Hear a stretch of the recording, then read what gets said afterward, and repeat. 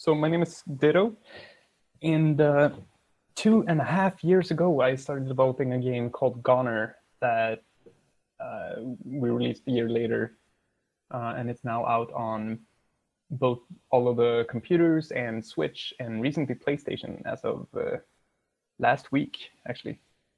Nice. And aside from that, I've done a bunch of game jams and smaller games. Yeah, I think that's it. I'm working on a bunch of weird stuff right now that I'm not really. We can go into if you want to, but there's no. Nothing is really official yet. So, yeah. But yeah. And Goner game is a platformer, right? Like how do you pitch that game? So Goner is a roguelike platformer shooter. It's got a bunch of procedural generated levels, and you shoot a bunch of cube monsters, sort of jump on them, like the Super Mario with guns kind of deal. Uh-huh. You also have a big friend that's a space whale, and I think she dies at some point. Oh, so it's spoiler. About sadness as well. Well, it's a spoiler, but also not. You know, everybody dies at some point. Wow, that's meta. Spoiler, but it's not because everyone dies at some point. Yeah, you know, that's, yeah. I forgot your game was roguelike.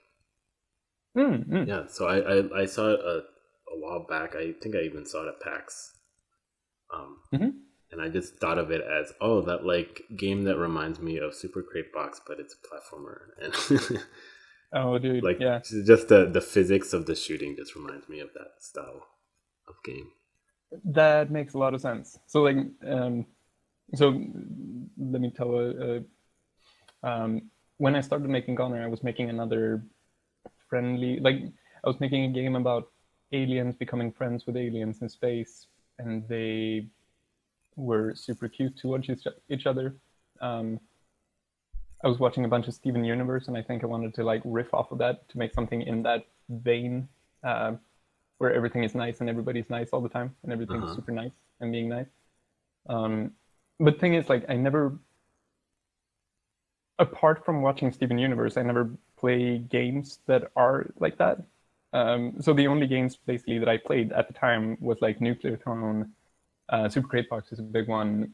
You know, like all of these roguelike shooters like Downwell and a bunch of old like Cactus games as well. If you know Cactus, the Swedish individual, the guy who made Hotline Miami, like all of his early stuff are like super messy shooter kind of games, and that's the kind of game that I was playing myself if I ever played games.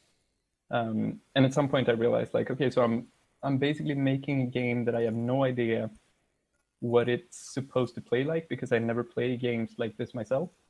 So Goner started as a side project so that I could like have an outlet where I had where I was able to put all these like actiony bits that I enjoyed playing myself. And like most side projects go, it just like snowballed into a big project, and 2.5 years later, I'm still sort of working on it. Yeah, but the other friendly game about friends might come back at some point, but like until now, it's on ice. You know, that's how life goes. That's normal. Like basically, when it was a side project, you were in pre-production and you were still experimenting around a lot, trying to see what the game was going to be, and you ended up going in a direction that wasn't the initial first idea, but was still like a fork of everything that you've been working on. Yeah, that definitely sums it up. Yeah, and for a lot of students who haven't made their first game yet, like there's this perception that it's constantly, we gotta like remind people that like your games won't really turn into like the first idea that you have of it. Like you kind of have to let the game grow, let the game become what it wants to be, and be open to, I guess, new directions for it. Yeah, and it's I still struggle with this like all of the time.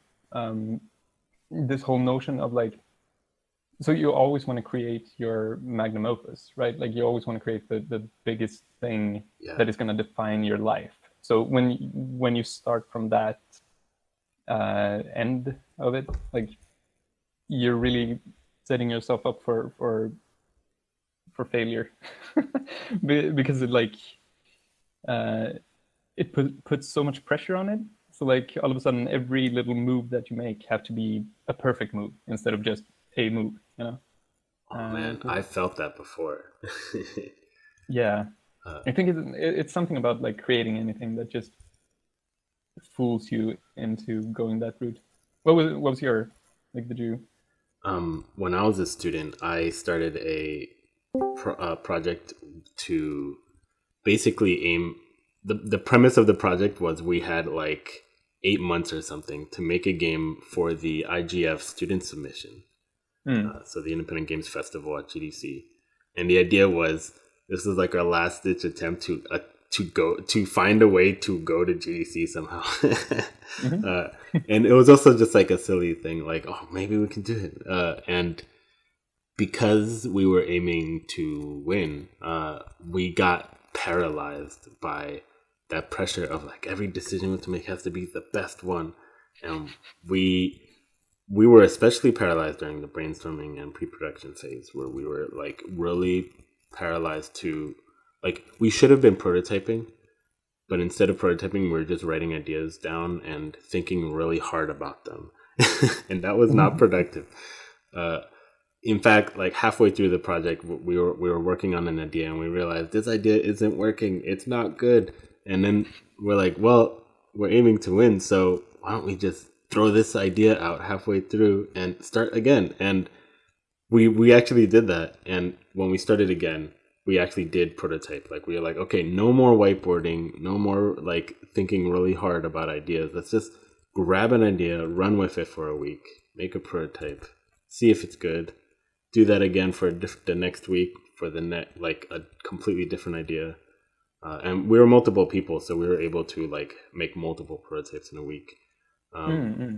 Like I would make one of my teammates would make one at the same time.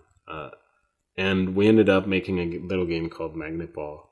We did not win anything. It was not like, we basically made it in 3-4 months. And so we couldn't really compete with stuff that other people were making, but we were proud of it. At least I was. That's such a brave move to actually ditch the initial project that you had, because like at that point it's so easy to fall into this like, well, we already invested so much time into this, so we should just like stick through with it, you know, and try to finish it, even though you sort of already know that like this is not going to become good, you know. Yeah.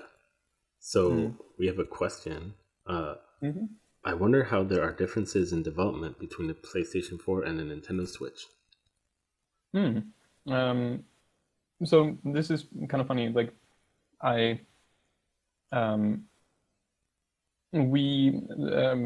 Rocky hired a company called CodeSync that specializes in like porting games from console to console. So they actually took care of most of the porting work. So what I know about the porting part of Goner is mostly like supervising and answering questions and looking over the programmer's shoulder onto what he was doing, basically. But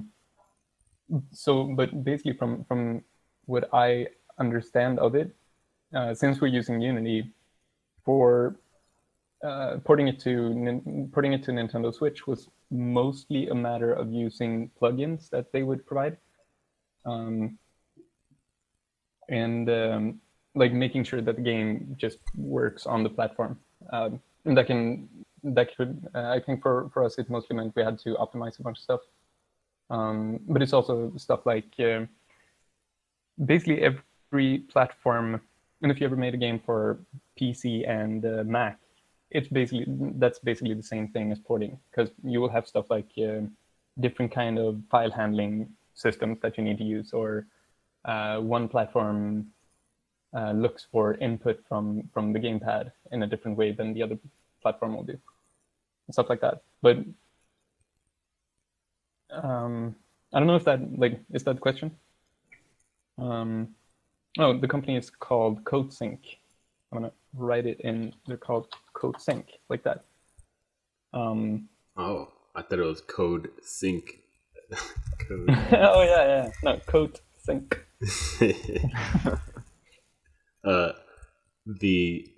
But yeah, this is pretty standard in the games industry. There's a lot of companies that specialize in porting games, and it seems honestly the most efficient way to port something these days is to just hire someone. Yeah, it seems so. Yeah, and like we were in a pretty privileged position, I guess, because we could afford it. I mean, it adds a cost to the project, and hopefully you earn that cost back since you're releasing on a new platform. So you're probably gonna sell a couple copies more. But it also means that you need to have that capital when you're going into it.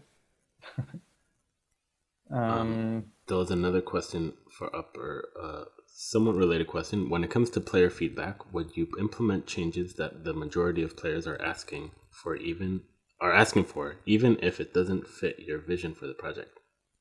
Man, that's a really good question. I think for Goner, I did, and this is such a weird, like, this is a very I think this is and like I'm struggling with this question right now, because I'm realizing more and more that as a creator of something, you have a certain responsibility to respect your own vision in what you're creating, but you also have to listen to feedback to the extent that you're not just creating from a vacuum. So there's a really tough balance in that. Like, so on the one hand, you are the creator of something, and in this case, like I was the sole developer of Goner, so like I am supposed to have a bunch of control of what the game is, right? But at the same time, I wanna take as much feedback as I can, but you still want to make sure that the game you're creating isn't just watered down. Yeah, I don't know, man. It's a really tricky question. Yeah, it's a very it turns very philosophical, I think, because it's one of these, like, it doesn't really have an answer. It seems like you're also it seems like it also leads you to question yourself a lot and your own decisions and second guess what you decided to do already. Oh man, for sure. And it's like every time you take someone else's idea into consideration, or like whenever you implement something that someone else asked you to implement, it leads me to think, like, okay, so was this why am I implementing this? Like, do I trust your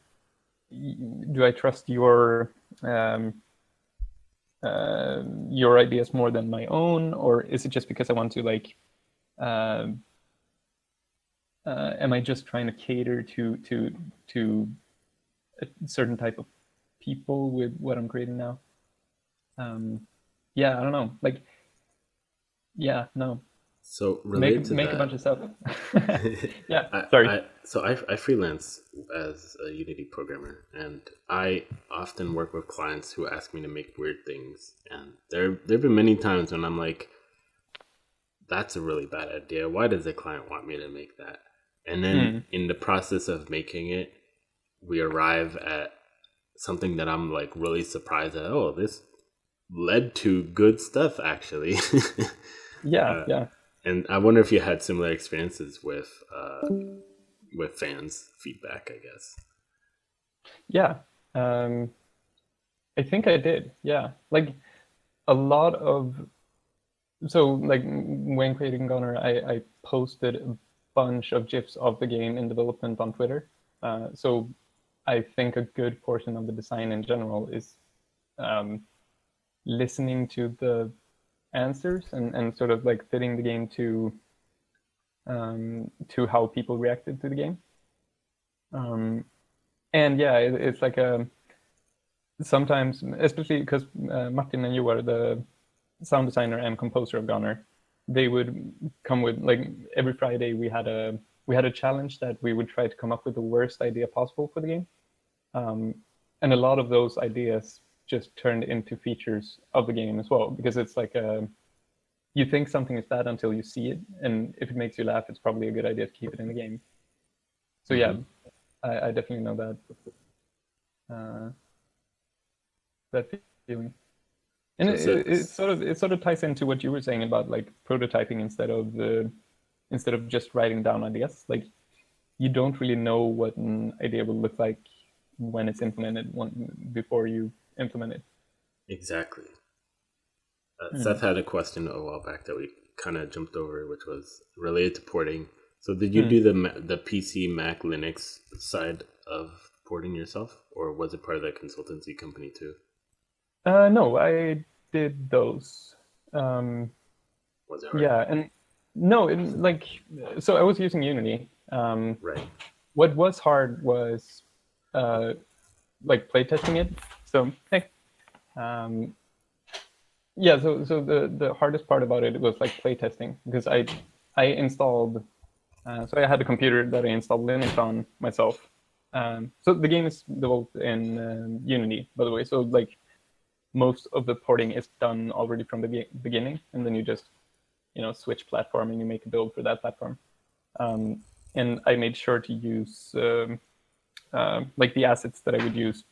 I didn't use many assets at all, but the ones that I used would be things like rewired handles, input handling across all three platforms. So that helped a lot.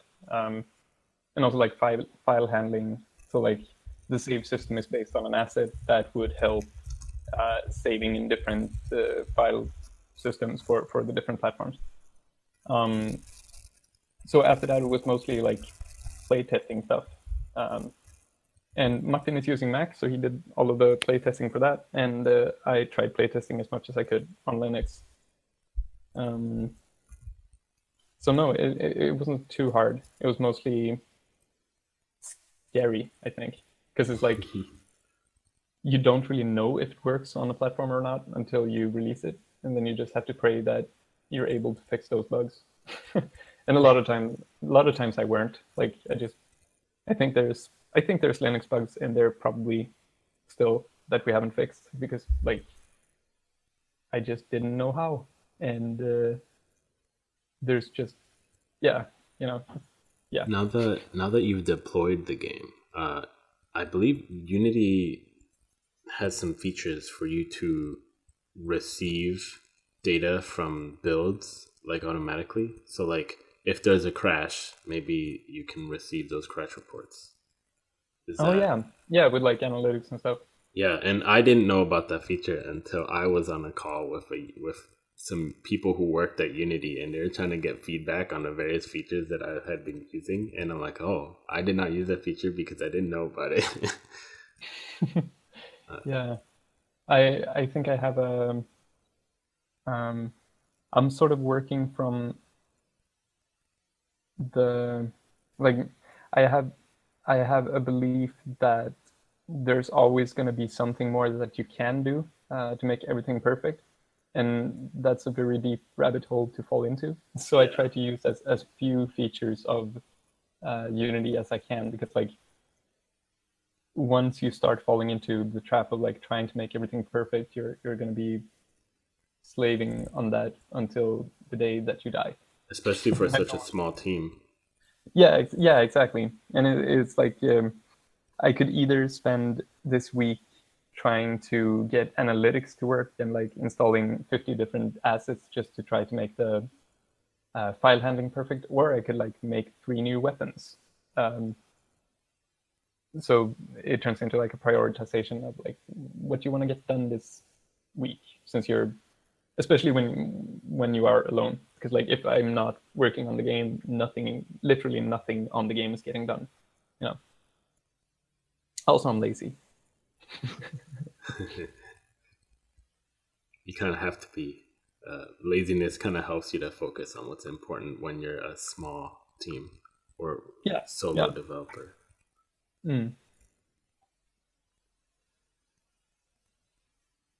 So Seth is asking, in the distant future, would you ever consider releasing the source code for Goner so people can tinker with it or learn from it? Yeah, sure. I don't think people would learn from it.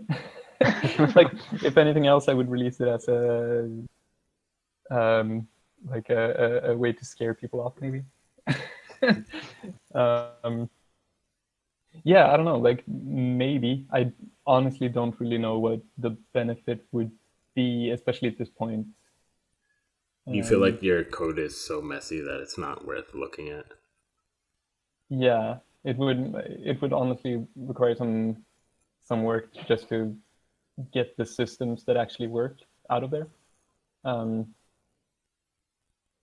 think the whole code base was pretty okay until like the last month of development, and all of a sudden like release is creeping up, so you're just throwing things in there to make things work, and a lot of that code I'm not especially proud of. Yeah, that happens a lot. Like again, as a freelancer, like I've done that a ton of times, like where my client's project is about to end and I'm like, sorry, no time for clean code, just mess everywhere, technical debt everywhere. Just let it be because it's do or die. Yeah, exactly. And I also thought, like, well, since nobody else is ever going to look at this code, like, I'm the only programmer. This game is going to be done in 2 months, and after that, I'm never going to look at this code again. Yeah. I was naive, and I didn't know better. And now you're still looking at it. Yeah, me. The poor consultancy company. CodeSync as well, yeah. And, like, a lot of people have been looking at that code more than I thought. Also, like, a big lesson that I learned from releasing the game was that, like, after release, the game is not done at all. Especially nowadays, like, you should expect to be working on this game quite a while after release as well. And I didn't really understand that at the time. So I thought, well, like, after the game is released, I might have to fix a couple of bugs, but apart from that, it's probably going to be fine. And then we added a bunch more content and stuff, and I still had to look at the code, and it sort of hurts to the core of my soul whenever I have to look at the code today.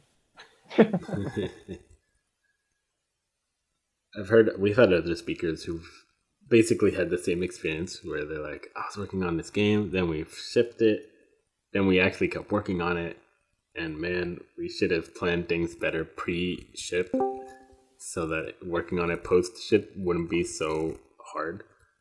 And I mean, it's funny because like everybody say that. Everyone says that. But when you're in the moment, when you're in the moment, you're like, well, like it can't be that bad, and like they're just trying to be dramatic for comical effect, or of course they have to make it sound cool because they're in an interview or something, and then all of a sudden you're in that position yourself, and you're like, literally, your stomach turns itself into like a ball of anxiety just from looking at the code, and you're like, oh fuck. Okay, so it's actually this bad. Fuck. All right. Yeah, I learned that the hard way, and hopefully, if at least one person could like avoid that from hearing me say it as well. So I have a question about your learning path. So sure. On Goner, you did the game design, the programming, and the art, correct? Yeah. How did you get into games? Like, what was the skill set that you started out with first, and so on? Like, I've always been like drawing and animating stuff on computers in like Flash and different pixel art softwares and Photoshop and all that. And then I started programming in school, in what you call high school, I think. And so from there on, I realized like, oh shit, I'm programming. I can probably like practice my programming by making games on the like on in the evenings. What platforms did you use? Well, I started in XNA, C#. Ooh. So I was using that for 3 years or something.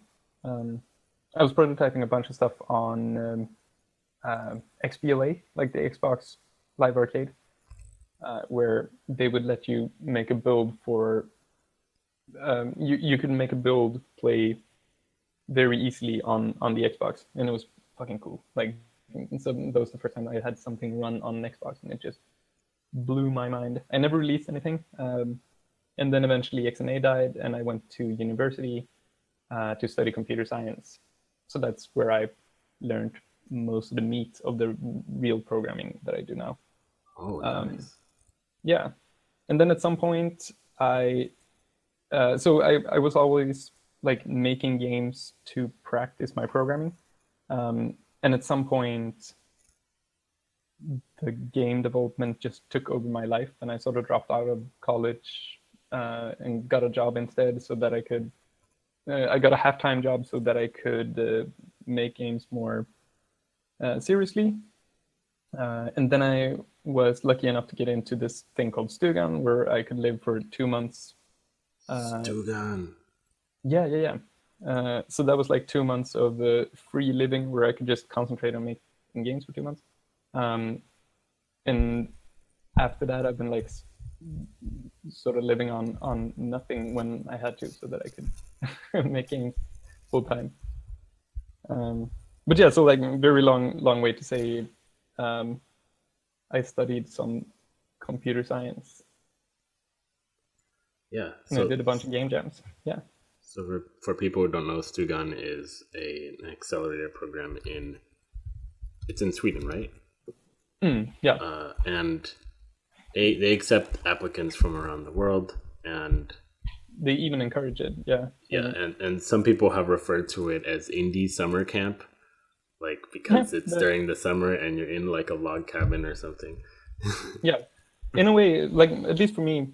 So the cool thing is like the cast that they take on every year is very diverse. So you have people that just started out or is maybe working on their first game or something, and then you have people that have released like multiple games before, but are doing it indie, so that you have a big diverse cast of people, and it feels like everybody sort of learns from each other, and it's like a boot camp for everybody. But I think, like, because I was very inexperienced when I lived there, and I think like I probably benefited most of everybody in there, since I could just soak in all this knowledge from everybody that knew much more than I did. It was great. So Kumu posted, they heard that all shaders have to be handwritten on XNA, unlike Unity, which provides BASIC for you. Is that true? So I mean, you could just drawing a sprite on screen was so super 2D simple. Images were simple. Yeah, exactly. So you didn't need shaders for that at all. So I never got into writing shaders, and from what I can remember, like to use shaders at all, you had to like pass them in as string arrays or something like that. So you had to like write the shader code within, like you had to like string shader code equals blah, and then pass that into some kind of shader interpreter, and wow. It was terrible. And I tried using it a couple of times, but I never got it to work, and I never got into shaders through that. So I think that actually, because I can't write shaders still, like it's come to the point that I avoid learning shaders, because I feel like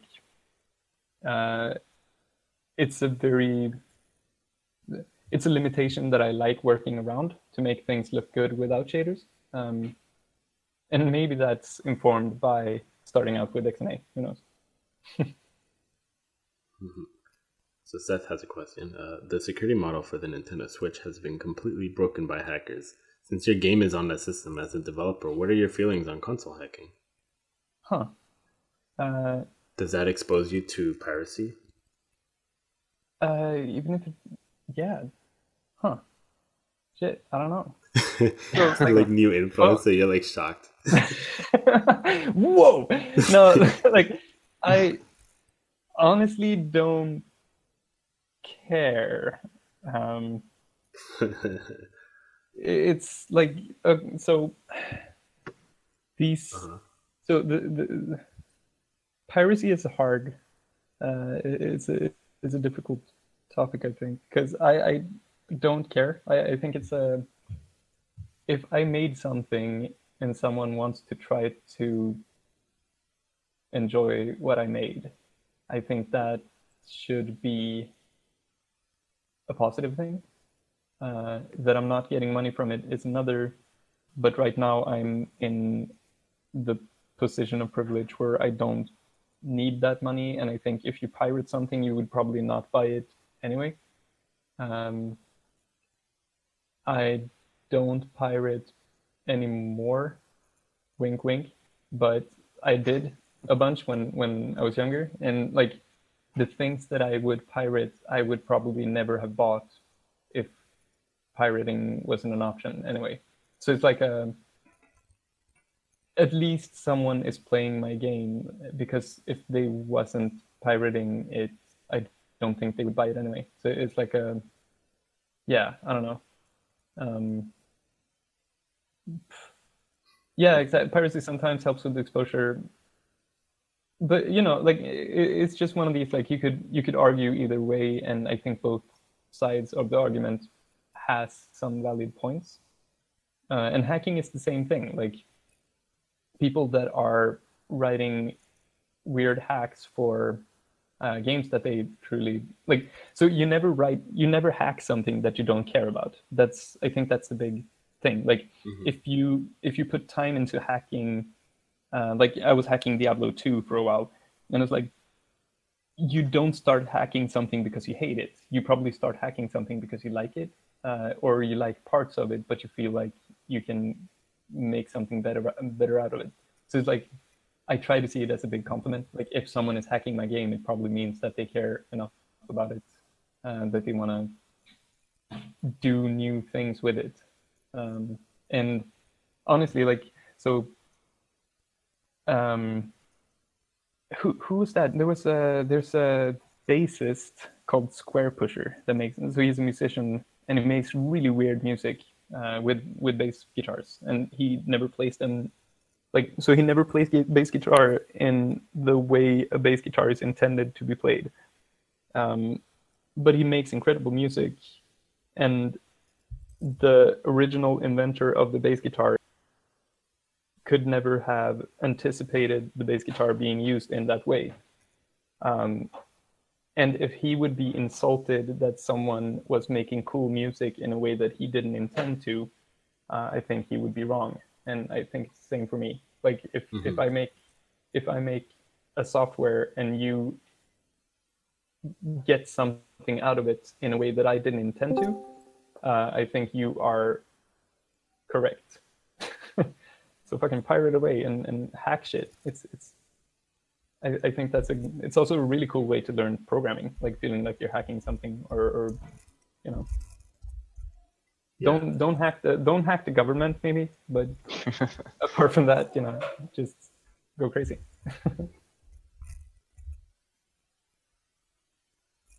Any more questions? Feel free to unmute your mic if you want. If you have a mic.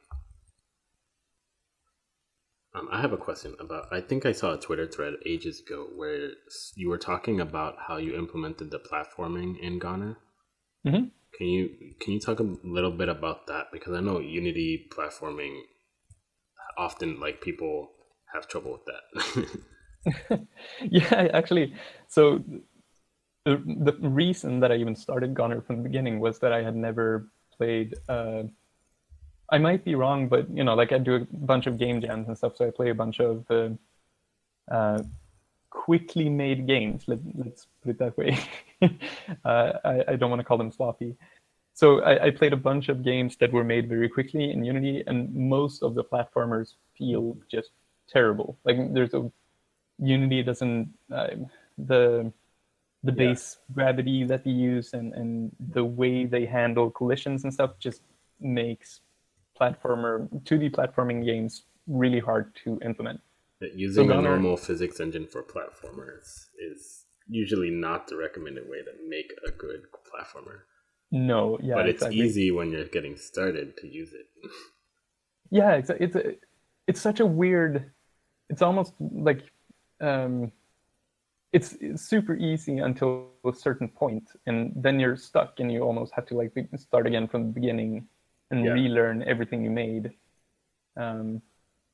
Yeah, and so that was the challenge that I put on myself. Like, I wonder if it's possible to make a platformer feel good in Unity. And that's where I got started, and then I started adding guns to it. But basically, like so was the question more about like the nitty-gritty of how the platforming works?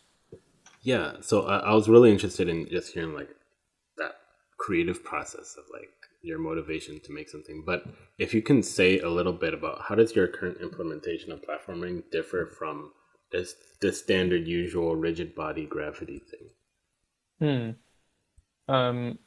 Yeah, so I should start with saying that I'm not entirely happy with how the platforming works in Gunner. I think the game feels great, but there's some like weird edge cases that I would still like to fix, but fixing those would need I think re-implementing the game entirely would just it just doesn't make sense at this point. But I'm sort of using rigid bodies, so the rigid body 2D with I think everything in the game has a circle collider on it, and then on top of that they use a bunch of like ray casting to see what surface you're hitting, and I like to use there's a nice trick that I like to use is that if you're close enough to a surface, I add a slight force towards the surface, so that you get like a sticky feeling, especially against walls. Like you're sort of sticky towards the wall. Yeah, and that's interesting. Yeah, and it makes it feel better. And then like I completely disregard all the standard practices of like I set the velocity whenever I feel like setting it and stuff like that. And people usually advise against that because it's physics and you're breaking the physics. I like doing that too. It's my favorite little hack. Yeah. And I mean, it's really hard to make something feel good with physics without breaking the physics. So I thought the whole slight force thing was really interesting because the physics, one of the biggest headaches that you get from it is, every time you like touch something, there's always a little bit of a knockback. So like you can land on the ground and then you maybe bounce a little bit and then you land again, and that's really annoying. And so just like detecting that case and just like just put a constant force on you to stick you down there. That's like a much more elegant solution to that problem than I've ever implemented before. Like I often got into the habit of just setting velocity like manually a ton. Like I had a similar experience whereas you were trying to make platformers feel good, I had a little side project a while back where I was trying to make racing games feel good because I'm not a big fan of the whole like racing simulator genre, and using rigid bodies and stuff is like trying to pretend that you're a simulator. And so I did do a lot of like the force setting, like, okay, if you're near the ground, if your car's like wobbling a bit, we'll apply some forces to make sure all four wheels are on the ground. But once you're there, I just manually set velocity in all vector directions and did all these fancy calculations to make sure your velocity was like nice. Yeah. But like, I probably would have saved a lot of headaches if I just applied a constant force on you as you were driving on the road to keep you on the road. Maybe. And a lot of times I find I mean, this solution was obviously not the first solution that I tried to make it feel like it does right now. So I think I went the route of like I tried to use the physics properly, and I have a friend who has I think he has a master's in physics. Like he's a very mathy, physicsy person. So he would like consult me on how to make things work properly. But then like the further into that I went, I just realized more and more that like, so I'm making a video game here, and the point of a game is to make it feel good to play. And no one gives a shit if it's like physically valid or whatever. Yeah. The only thing you really care about when you're playing is like, does it feel good or not? And usually the simplest method is the one that feels best. Yeah. There's also like I don't like simulation games either.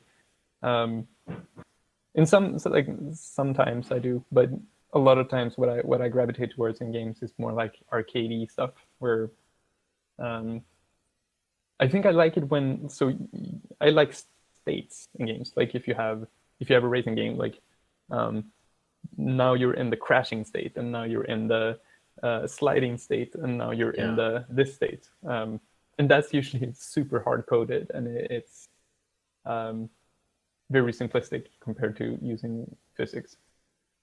Yeah, because like the more state defined thing, it's basically like just hardcore game design in a way. Like if you have a drifting state and you're trying to programming so that it can emerge naturally, it's also less predictable, and it muddies up your game design a bit. Like you, instead of saying do this to get into this mode to trigger this mechanic, it's more of a you might trigger this mechanic somehow. And it just complicates the game design, which is one of the things that makes simulators just feel like a lot of work to play.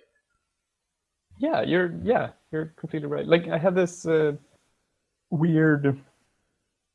I have a really hard time playing modern games. And by modern games, I mean like the big, like Nathan Drake or Gears of War or whatever. Big AAA titles. Yeah, I feel like they're trying very hard to hide the states that you're in. So you have like super complex layers of animation that try to hide that you're just like now you're hanging on a wall, but you have like 15 different kinds of animation to indicate that, instead of just having like, okay, do you have the jump animation and the hanging on the wall animation? And it just makes it so much harder to read what is going on. So you have to learn these instead of mastering the controls. You have to learn all these nuances of what is going on. I don't know. Yeah. I feel like a lot of times it confuses me to the point that I get exhausted instead of exhausted from playing the game instead of getting to focus on the things that I enjoy playing games for, if that makes sense. So going back to what we were talking about earlier about iterating on the implementation of a mechanic until it feels good. A lot of students will stay focused on instead of answering the question of can I make this feel good, they are focused on a question of can I make this. Sure. And so like for a lot of first time projects, like just the satisfaction of okay, this mechanic works now, it's in there, like that's often enough for a lot of first projects. But once you've developed the skill a bit more, then the next step in the journey is to start thinking critically about what you've made, how you've made it, and whether or not it feels the way you want it to feel. And the best process for that is usually it's the same as prototyping. Like instead of prototyping individual game design ideas, it would be prototype implementations of the mechanic that you want, see how it feels. If it's not good, try a completely different form of implementing it, see if it's closer to what you're aiming for. For sure. I mean, yeah, you're definitely right. And I think, like, a lot of ways, it's the exact same process. It's just that I still pose that question, like, can I make this work? But, like, in the beginning, you might ask yourself, like, okay, so can I make collisions work at all? And if you have done that one or three times, the next time instead you're going to ask yourself, like, okay, so can I make collisions work in this particular way that I want them to work, or whatever it is. So, like, the question is always the same. It just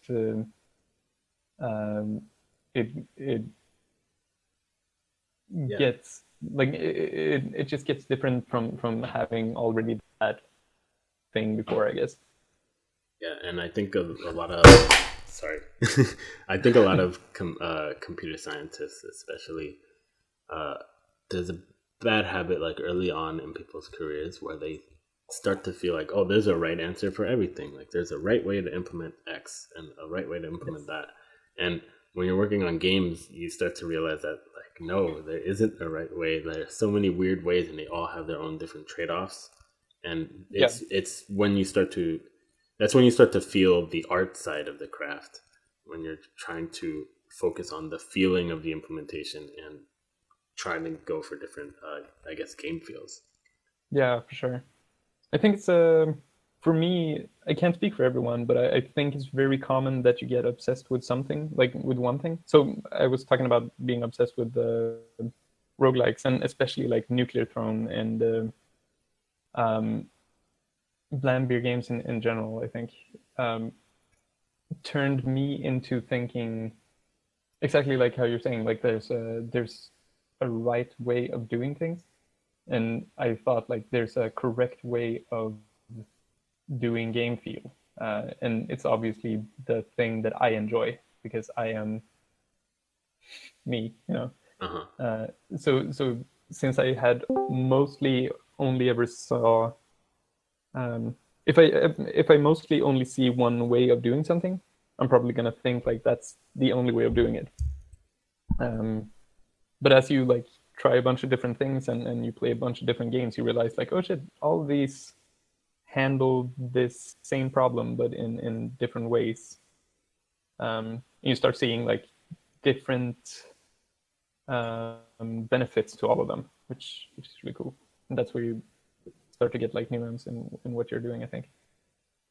So Dinopoke asks, hi, when do you make the call that a certain game mechanic or prototype isn't working out and that you should scrap it? Yeah, I don't think there's an answer to that. Like, I think you can start to sort of get a feel for it with experience, but it's mostly, I mean, we're all falling forwards, and, like, no one really knows what they're doing, and if your gut feeling is telling you that something isn't working out, then maybe scrap it, or maybe not, or, like, yeah, I don't know, dude. I agree with the gut feeling thing, because, like, when I saw that question, my first thought was that for me it's completely emotional. Like, yeah, I will just be working on it, and then I'll just get to a point where, like, it's not working, throw it out. you know what my, like, okay, so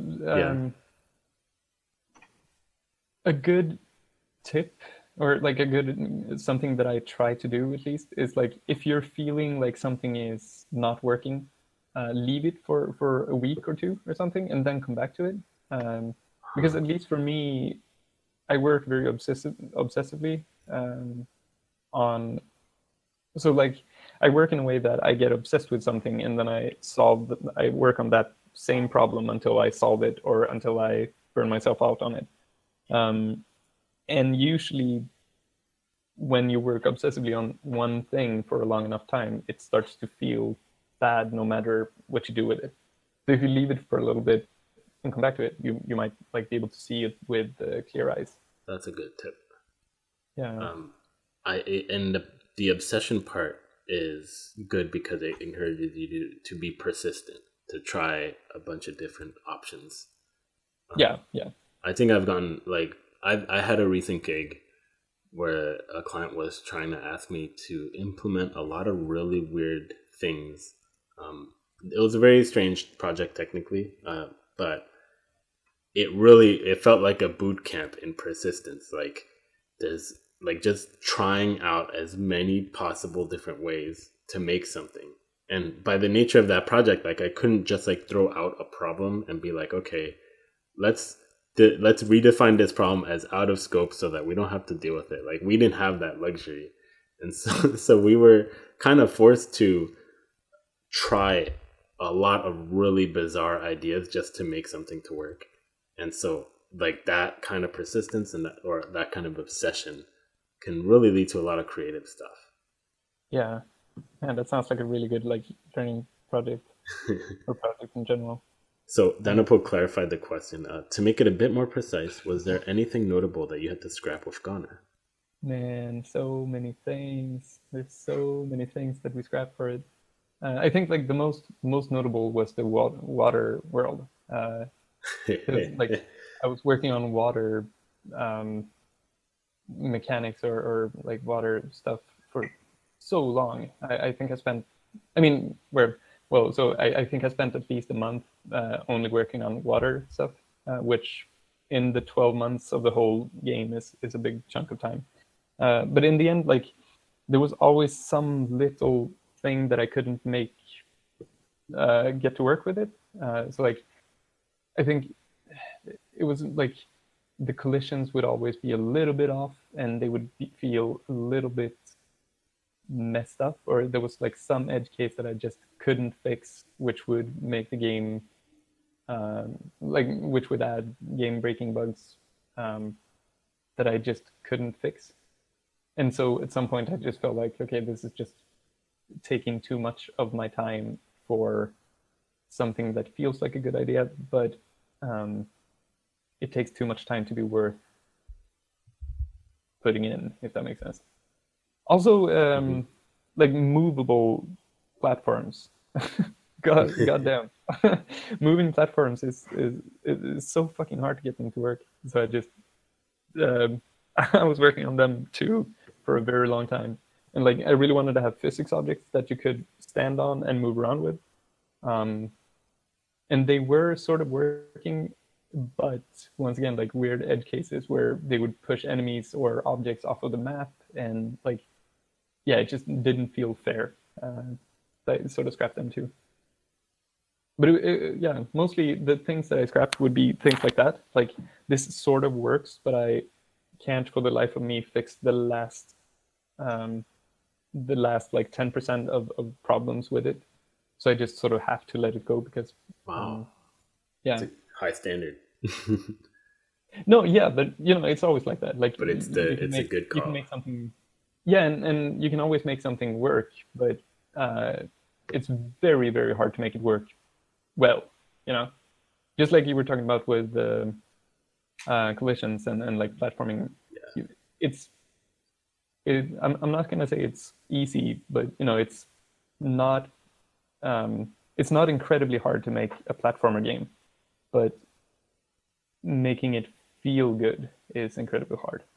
Or like, so I would say like implementing the platformer game is like doing 90% of the work, but the last 10% of making it also feel good, those 10% are going to be what kills you. You know? And that's what happened to the water world. Kumu has a similar question, which are, what are the things that you're glad that you kept? Like, was there anything that was kind of about to be on the cutting block and then you kept it anyway and you're glad with it?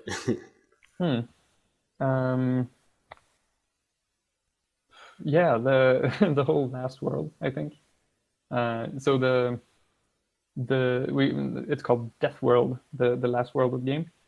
It's I think like I made that whole world in 2 weeks or something like that. and like I barely tested it at all. I played through it maybe 5 times in total before shipping the game. Fun fact: I finished the game from start to end on the day before release, and that was the first time that I actually beat the game myself. But either way, like so, I made the Death World in 2 weeks, and it felt like shit, and it wasn't optimized, so it would lag a whole bunch. And when it lagged, I just solved that by like spawning fewer enemies or making really weird, like it sometimes deletes things in the scene when it's off screen and stuff like that, just to make it lagless. And all of the while, I had in the back of my head like, okay, so this is never gonna be good enough. Fuck. But at some point, like it was also so close to release that I sort of had to keep it as well. Yeah, so we just like it is what it is. I think it's a good world now. I really like that world, and I think like so it's the only world that has like respawning enemies. Like there's skulls that respawn and come into the level, and those respawning enemies meant that you could farm points off of them forever. So I would just make it that after a certain while, those enemies would just not give you points anymore, and it's just like it. At that point, uh, I was pretty close to burning out on the whole project in general. Yeah. Like everything felt like a big decision. Yeah, yeah. Cool. Nice. So Thanks, Ed. we're kind of out of time. Mm-hmm. So just to close things up, so if there's anyone new in here, we are the IGDA Student SIG. Like we're basically the student community in the International Game Developers Association, and we host these AMAs like twice a week. Last couple of weeks we've only had like one a week, but that's still a lot. So I was recording this session, and we'll post the recording up at some point on YouTube if you want to pass it along to people. If you want to stay in touch with our AMAs, just follow our Discord and our Twitter account and stuff. You can check the info channel for more information. Like there's info in there on how to subscribe to notifications for our events and stuff. Yeah, and so thanks a lot, Ditto, for coming on here. This was really great. I had a lot of Yeah, fun. thanks so much for having me. This is super fun. And we already plugged your game. Yeah. And Plugging is not really my thing. Who cares? If you like, what I can say, like, if you have any more questions, please feel free to ask. I'm trying my best to be an open book. Feel free to also reach out on Twitter for. I'll link to your Twitter right now.